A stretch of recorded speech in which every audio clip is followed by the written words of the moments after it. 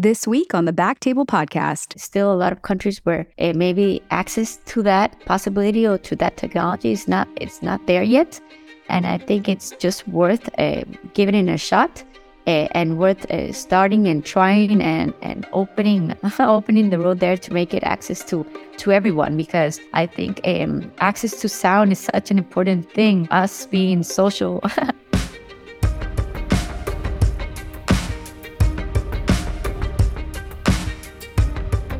Hello, everyone, and welcome to the Back Table ENT podcast, where we discuss all things ENT. We bring you the best and brightest in our field with the hope that you can take something from our show to your practice.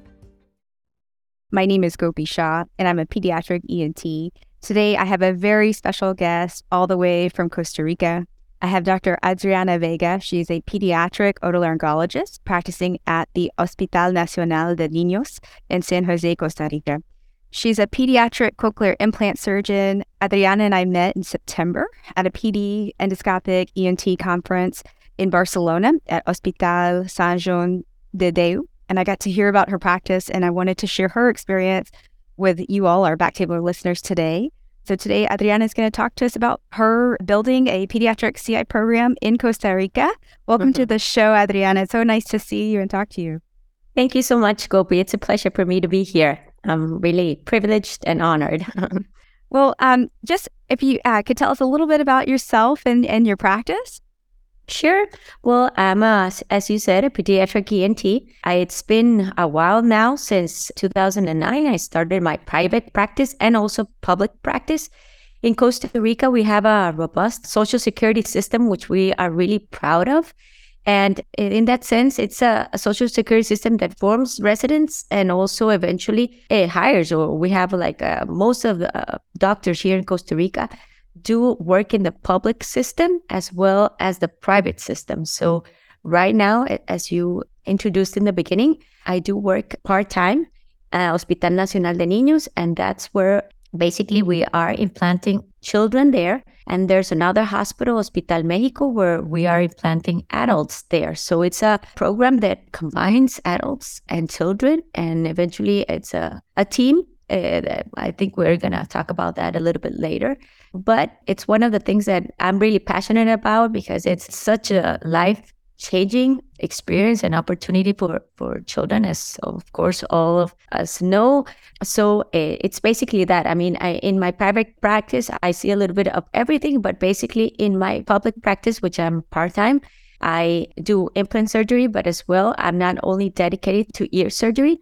I do airway surgery or other kinds of course of general ENT surgeries, because we're a small country. We're 5.5 million people in the whole country. And so it's just one national hospital, a children's hospital for the entire country. So the population, as you can see, it's not that big. And so because of that, I mean, we have to do a little bit of everything. That's awesome. So just one quick question about in your practice at the public hospital. You said you have residents, medical students. So it's a training program. Exactly. We don't have a fellowship in pediatric ENT, but all residents of ENT, they do their pediatric formation in that hospital. So it's usually they are there for 6 months, depending, sometimes even longer, but at least 6 months is the period of time doing the residency program that they are in the Hospital de Niños, doing the pediatric part. Awesome. All right, so let's get into our topic today. Adriana, tell us how some of the infants come to you. You know, is there a hearing screen, newborn hearing screen, universal in Costa Rica? Yes, we do have a universal hearing screening program. It's been running for a couple of more than 4 to 5 years already. It's something that it's universal. As a matter of fact, in 2020, we had more or less like 54,000 children screened, and in 27 different places. Usually that screening is done by nurses or audiologists, depending. And it's based on otoacoustic emissions. If they fail, eventually they repeat them 15 days after the first screening. And if they fail again, then they are sent to us to already do all the audiologic battery. Usually we start with the ABRs and everything, but basically the babies that fail that screening on the second time are the ones that come to our hospital eventually for all the workup. Okay. And you said is it always OAEs? Does it ever, do babies in the NICU, for example, ever get ABRs? Yes, they do. And usually those, we have like 4 or 5 maybe NICUs in the country. It's not that many. So usually all those children are screened with the ABRs and not with the AOAs. And you said usually it's your nurse or your audiologist doing the screening. And then if they fail the OAEs twice or potentially the initial ABR, then they're sent to you. Exactly. They're sent to me, but they're sent to me and to the audiologist of the hospital, who have to use cochlear microphonics, or to use all the rest of audiologic testing. We do it in the hospital properly, because there might be in these hospitals, or these 27 places that I'm telling you that we have the screening, they're really abroad. Maybe hospitals are smaller, don't have the technology to do or complete all the testing. So that's why they're sent to our hospital to complete it. I see. And so you're then probably seeing these babies usually at how many weeks? Usually they're seen, and the aim is to have them diagnosed at 3 months. So they might fail the first one, and then while we are doing all the studies and everything, at 3 months, if we have a diagnosis, then we go ahead and put bilateral hearing aids and start that. And then we do a trial for 6 months. And if at 6 months we see any changes or or we do also eventually, the speech therapist evaluates the child at the beginning, and then when he completes the 6 months. And of course, they're babies. We don't expect much speech at that moment, but still there are different things that she evaluates, and just to see if there's any change in the perception also of the parents, of if the child is having any improvements with the hearing aids. And if they're not, then by then we are doing other evals depending on each child. And if they complete the evaluations and have not have any advantage with the hearing aids, then we go to the Cochlear Implant Commission, present the case, and then just schedule the patient for the implant or the surgery. In terms of the other evals, can you tell us what those are? Yeah, we usually do social service, social workup, because in our country, it's really important to see there's a lot of people with really low resources, economic resources.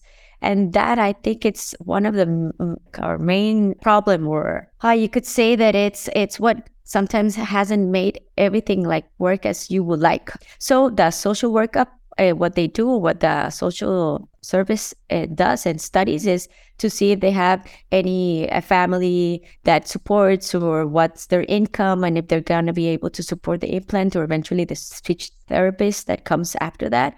And so that's one of the evaluations. Psychology is another evaluation, also to see in general terms any red flags on the child that might need a little bit of support. Also, we have speech therapists, and those are the ones that we basically have. There might be that are not always there, but genetics and also the unit of development, you could say that those are pediatricians that look at the child. Sometimes if it's a child that has a certain autism or any delays, any developmental delays, that also we might need help with. So, and to have a better and broader eval of the patient before going into the OR.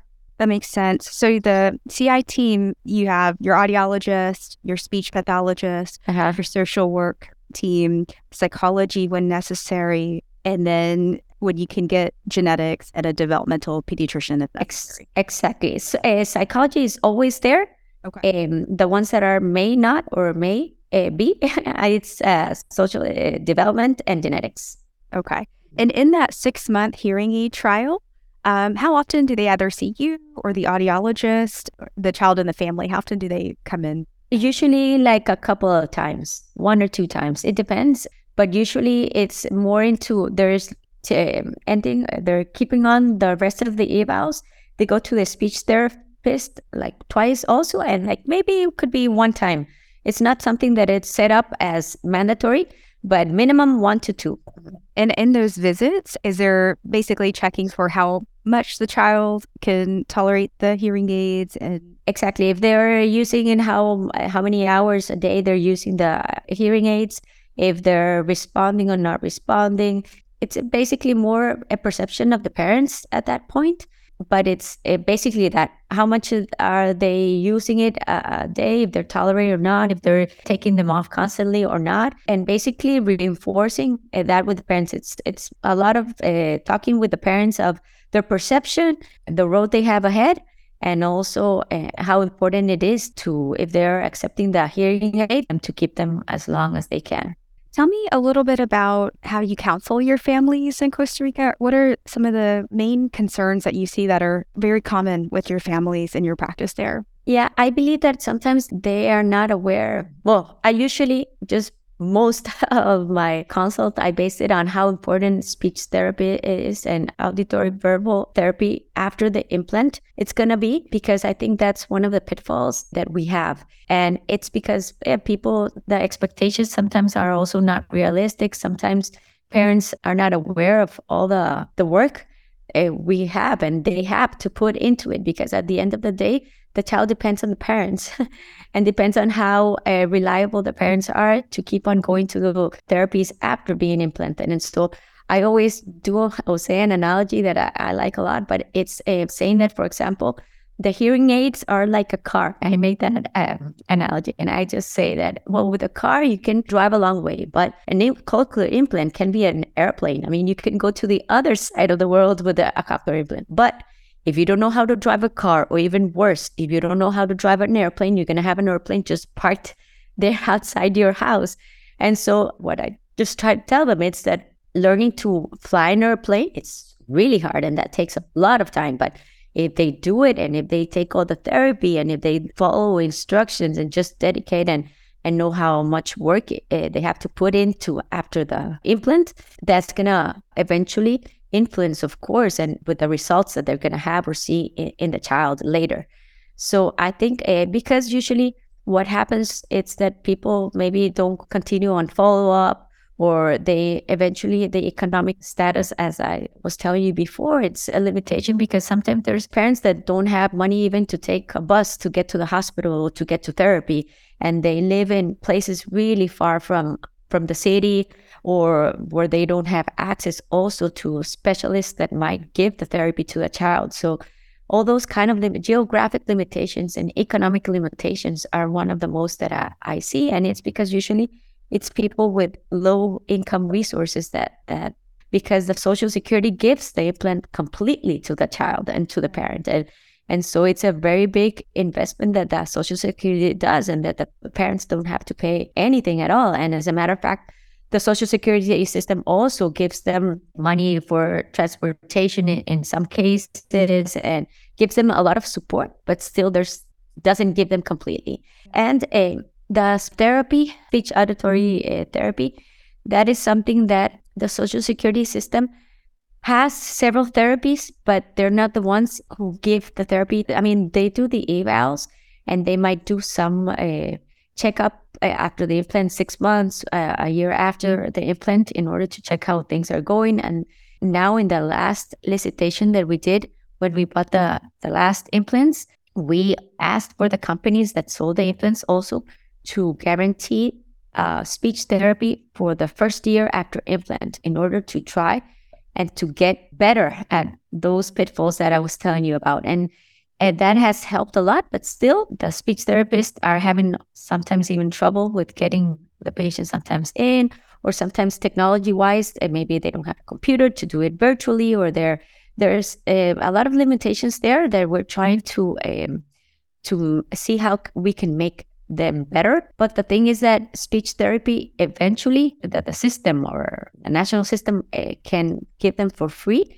It's at schools already. And with these children, the problem is that they don't go to school yet because they're small, or sometimes the public education system isn't there yet with the speech therapy, with enough people to go ahead and give good speech therapists, and maybe not be available because the child doesn't go to school yet because of his age.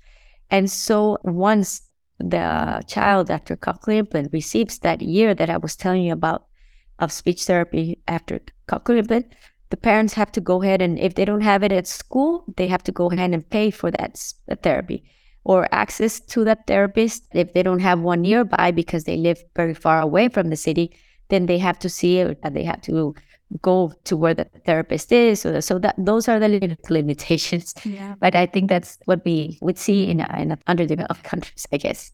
No, I think, no matter where you are, I think setting expectations and sort of conveying that after you do the surgery, it's not like a switch, an implant is a switch. There's retraining and, it's a long haul. And so I think those expectations are, how we talk to our families is universal. And in terms of health equity or gaps or those limitations, I think that it's in the States as well, in terms of transportation, making the appointments, being able to come in consistently, not having access to virtual, visits, if that's even a possibility. I mean, and you're right, the family support from the very beginning, that is important. And that's where social work plays such a vital role in helping connect these resources and really also being their main advocate, the family advocate as well. Tell me a little bit about your older patients. What percentage of your patients are your infants that didn't pass the newborn hearing screen and have the severe to profound hearing loss versus, your kids that are a little bit older, 2 to 4, older, postlingual?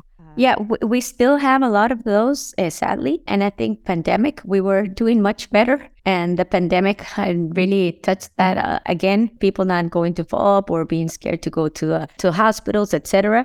And I think that it put us back. Yeah, because, we started doing implants. The Cochlear implant program was founded, I think I had told you before, founded by one of my biggest mentors in my whole career and more in ear surgery. He founded, they started putting implants. I wasn't an ENT yet there, but it was in 2002. In 2002, it was people from Costa Rica were going to other countries to have the cochlear implant at that time, because the social security system didn't provide that there. There weren't surgeons here to do the implants. And he was the one, Julian Chaverri Polini, that's the mentor that I was telling you. Dr. Chaverri started at that point saying, well, it's more cost effective to start doing the surgeries, of course, here, because the social security was paying for the patient to go abroad. And so at that point, they started putting the first implants. Patients had to pay amount, a certain, like the Social Security only put like $7,000 and the patient had to put the rest. But after 2006, we started giving the Social Security, giving the whole implant for the patient. When we started at that point, putting implants, of course, there were people, we were implanting 18 years old, 19, it was a prelingual patient that were really bad candidates. And with the screening, and also because I think there was less awareness, and sometimes even doctors will dismiss the parents saying, oh, no, he'll talk later. Oh, no, he's just really slow in talking. And so there were patients that were getting really late, maybe 3, 4 years, 5 years, and because of there wasn't a screening, and eventually they might have passed the screening, but eventually did perilingual or progressive, eventually hearing loss. Right now, numbers were better, but as I said, pandemic put us back, and we started having delays on those children, eventually with the evaluations, eventually with a follow-up to also appointments. And those appointments, I think we've recently, the last patients we've been implanting might be under 3 to 4 years. The youngest patient we've implanted, it's been maybe a year and 3 months. Those are like maybe the smallest we've implanted. We haven't implanted smaller or younger than 1 year old. We have right now about 497 patients implanted, adults and children. Of those 497 patients, we have, I think, we have 29% are 143 are between 0 and 5 year olds. And then we have 79 patients, which are from 5 to 10 year old. And that's a 16% of those 497. And so we still, of those 497, it's like 65 to, we have a big population that it's still children, but it is, the numbers are not as nice as we would like to happen, because we are still implanting children that are bigger than we would hope to. For the group that's that 16% between 5 to 10 years of age, are those prelingual? Some of those are prelingual, and I think because those 497 patients have been in the time period that I was telling you about, that it might be from 2006 till now. And those are, they're 8 years old, prelingual 8-year-olds. And those, of course, the expectation has been really limited. And eventually we have corroborated that they're not good candidates. And eventually those are sometimes eventually end up being non-users, that it's also a shame. We always have, I think, like a moral dilemma always when we discuss these patients in the National Commission. After all the patients are evaluated through the different, we don't evaluate them together, we evaluate them independently. But then we bring the patient to a commission where we all like sit down and present the patient. And then we present, the audiologist presents the test, social worker presents her eval, and so on. And at that point, we discuss the patient, and usually because of age, of course, and as I was telling you before, because of the economic limitations and whatnot, we eventually write a note in their charts saying what the prognosis, the expectations, and eventually what would they expect. And we always have a dilemma because of economic issues or the age, that sometimes it's like we know that he's not going to eventually develop language, but eventually you could say that he can get a benefit, or it's relatively, how you put it, of the benefit with the environment. Exactly. I always remember so hard. I always remember a patient that we implanted really late. She was implanted like, I think when she was like 23 years old, and it was prelingual. She did have a little bit of but not really. It was a prelingual deafness. And she was implanted, and of course she didn't develop any language at all. But it's a lady that now works in Subway, so she is being able to interact with the environment through the implant. I mean, not communicate basically, but those are the issues that I know it's very high technology and sometimes an expensive one, and so that it's what makes it a little bit sad in the way that it's something that you don't have access to it because of how expensive it is. But eventually it's something that everybody might, with different expectations of speech or not, but eventually it's something that might help a patient in other areas, not necessarily in speech. We have another patient that she's blind, and she's prelingual. She doesn't have any language. Of course, she has genetic, but she has other things with her kidneys and blind and everything. And she was implanted. And as a matter of fact, she had a heart failure recently. And her mother is just desperate to get it changed because it's been such an improvement in that girl, not with speech once again, but in the way that interacts with the mom and the way she follow-ups with other things and indications and everything. It's been a life-changing for both of them. So as I said, you cannot generalize sometimes. You have to go on a patient-to-patient basis and also see the patient as one and individualize that. Yeah, that these are always difficult, and trying to figure out what is the overall goal at the end of the day. So tell me, I want to keep talking about workup, but I do want to, since we talked about the CI Commission, what is the CI Commission? You mentioned that before you implant anybody, the case gets presented. Who's part of this? Is this run by the healthcare system there? Yeah, it's in a also healthcare system.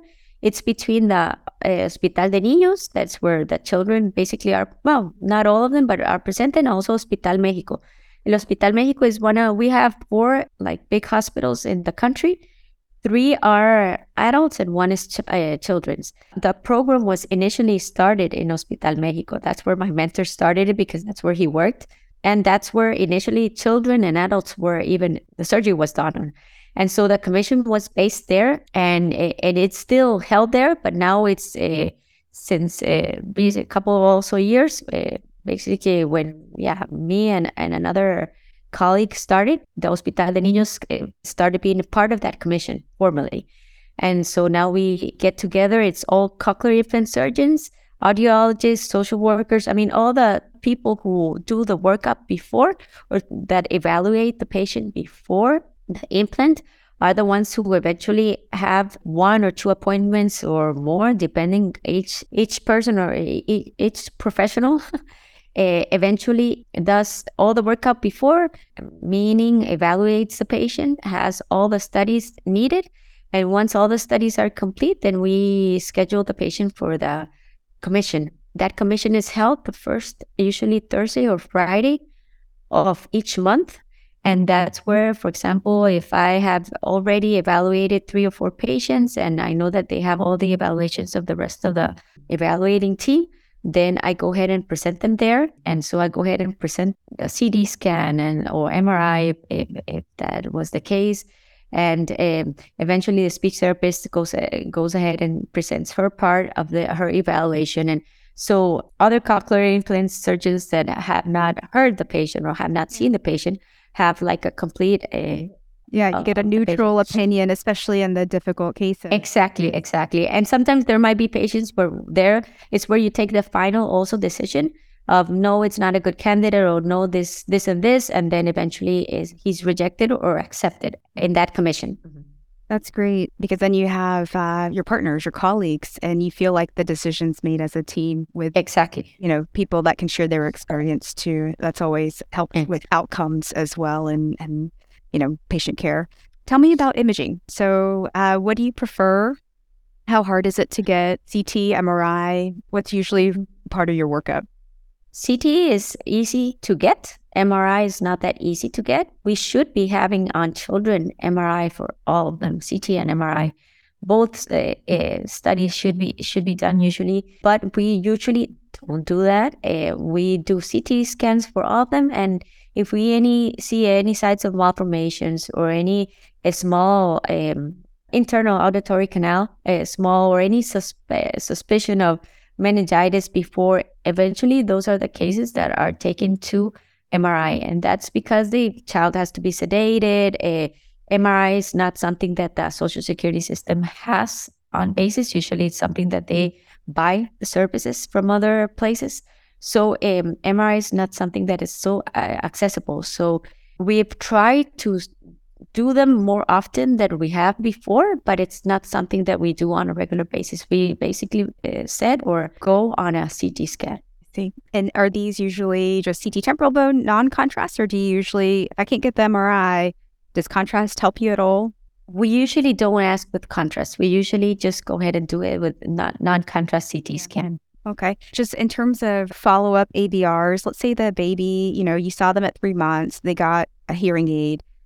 Do you get one more ABR before surgery? I guess my question really is, so the babies that need another ABR, usually for ours, if they're under 6 months, we could get a nap ABR. But once they get older than 6 months or they won't nap, and we tried several times, then we end up having to do sedated ABRs. Mm-hmm. For you guys, is it a similar process for follow-up ABRs, or is it difficult to get sedated ABRs? No, we do that. We do with nap, and sometimes we also administer hidrato de chloral. I don't know if that's something, how you say it in English, or if you have it, but hydrochlorate maybe?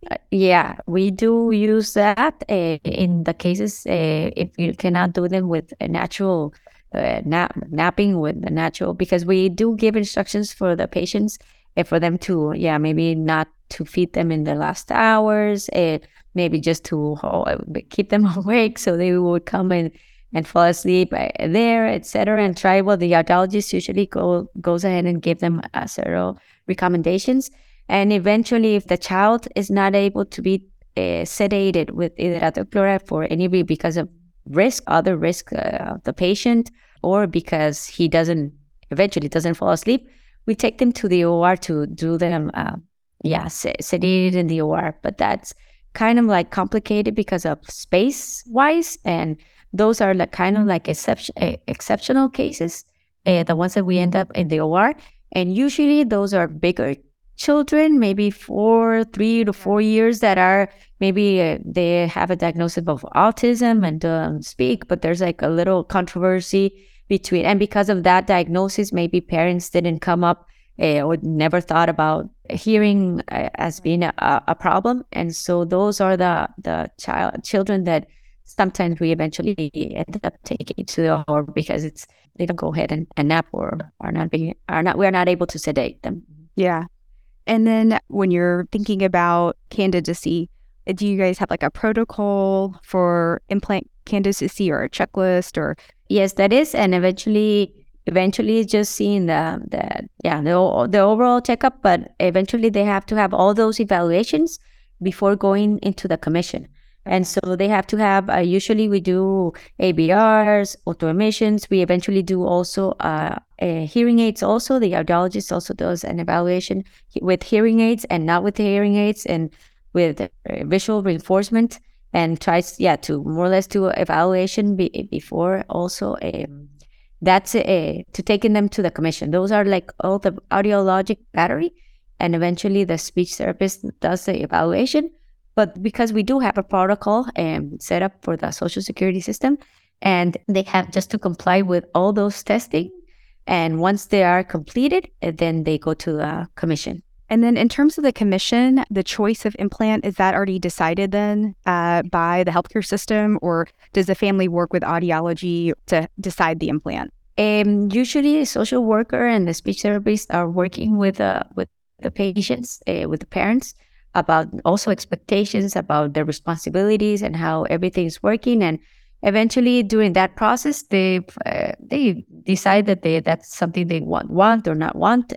But it's all like a process, or maybe you're giving them a heads up of what's gonna be next, probably, because we're expecting that since the testing result, depending on of course of the results of the testing, if there was a profound or severe, or depending on that, we might be not only deciding or predicting a little bit in a way which ear to implant, because and eventually also starting the journey with the parents of what's to be expected and where we're heading, and then eventually the commission has the last decision, but that probably the patient's going to be a cochlear implant candidate. So the specific cochlear implant, like which company or which device, that's something that the family can work with audiology to decide? And or no, that's sorry. Something that's decided by the healthcare system? Yes, that is decided by the Social Security system. The Social Security system does a licitation. I don't know if that's how you say it in English, licitación. And the companies eventually, they go ahead and compete. We have put the 3 advanced, Medel and Cochlear are the 3 implants that we have put so far. 1 year, maybe the licitation was won by one company, and then in previous years, maybe the other one. The last licitations, we asked for we wanted the 3 companies to be there. And so eventually, for example, not that one a little bit, but we for example, we put in on average, like maybe 40 implants a year. And of those 40 implants, you could say that this past years have been Medel and Advanced Bionics are the ones that we have put more on children, and Cochlear has been more on adults. And it's not something that the parents or the audiologists decide. That's something basically, it's not arbitrary, or it's something that eventually we just decide on what to do, and sometimes on the support the child has and whatnot. Yeah. That makes sense. And then in terms of the pneumococcal vaccine, is that part of the healthcare system, like the part of the shots? And then is that something y'all go ahead and pre-implant, post? Yes, we do that. We do that with all the children. Also because of the Social Security system that we have, all children, and vaccination program, it's something that we're also, as an institution, really proud of. And so that's something that we do always before the implant, at least the first shot, and depending no matter what the age of the child is, but they get the normal 23, I think it is, and that shot always before the implant. As we start to wrap up, Adriana, are there any final pearls or anything else that you would want to share with our listeners? And then definitely shout out to Chica, but just your CI, any final pearls from your experience, and then you can tell our listeners about the Chica conference. No, that I think, of course, depending on our audience, but we sometimes think that starting a program or starting doing implants might be a little bit complicated, but it's definitely a multidisciplinary thing that we have to do, of course, and with the help of others, it's something that is really worth doing. And I think that goes more to Latin American countries, where there might be still a lot of countries where maybe access to that possibility or to that technology is not there yet. And I think it's just worth giving it a shot and worth starting and trying and opening the road there to make it access to everyone, because I think the access to sound is such an important thing. Us being social humans, and it's part of, I think, what it's best. You have to start somewhere. And sometimes, even though you might not start with everything, you do have to start with educating the population and making the awareness is such an important thing for us as doctors, and giving access to sound in all aspects is really important. So I think it might not be easy for people in underdeveloped countries to start, but there's a lot of people always with a very good motivation, and that's the patient itself. And I think it's something that we should start trying to have it in other parts of the world that maybe, it doesn't make it as accessible as in other places. Well, it sounds like you guys have built an amazing program in only the last 20 years. So thank you again for sharing the experience that you have in Costa Rica. Quickly tell us what JICA is, GICCA, our listeners who might be... That is, JICA is the Congress, the Iberoamericano Congress of Cochlear Implants and Ciencias Afines. That's and sciences also that are related. And that is going to be held. We're really proud because we're going to have that Congress held in Costa Rica in December of this year. And it's a really, really, really big Congress. We have people from Europe and Latin America and America coming in and also cochlear implant surgeons that are really on the top level and who are mentors for a lot of people. And it's going to be really exciting because also this year we're going to have a lot of the vegetable part that we usually don't integrate in cochlear implants or evaluate. And that's something that, as a matter of fact, in Costa Rica, we don't do. All the evaluation on the vestibular part, that we only concentrate on the cochlear and on the auditory, but not on the balance and the vestibule. And so, we're really excited. It's going to be held in San Jose, Costa Rica. And so hopefully we'll have a lot of you listeners visiting us and getting very, very good high-level academic info.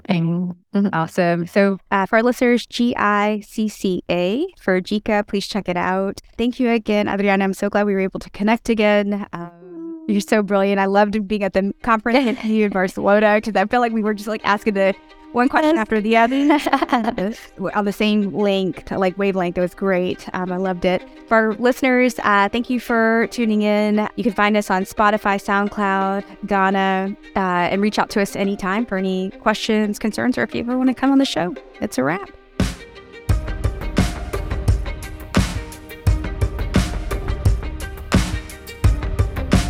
Thank you so much for listening. If you haven't already, make sure to subscribe, rate the podcast 5 stars, and share with a friend. If you have any questions or comments, direct message us at _BacktableENT on Instagram, LinkedIn, or Twitter.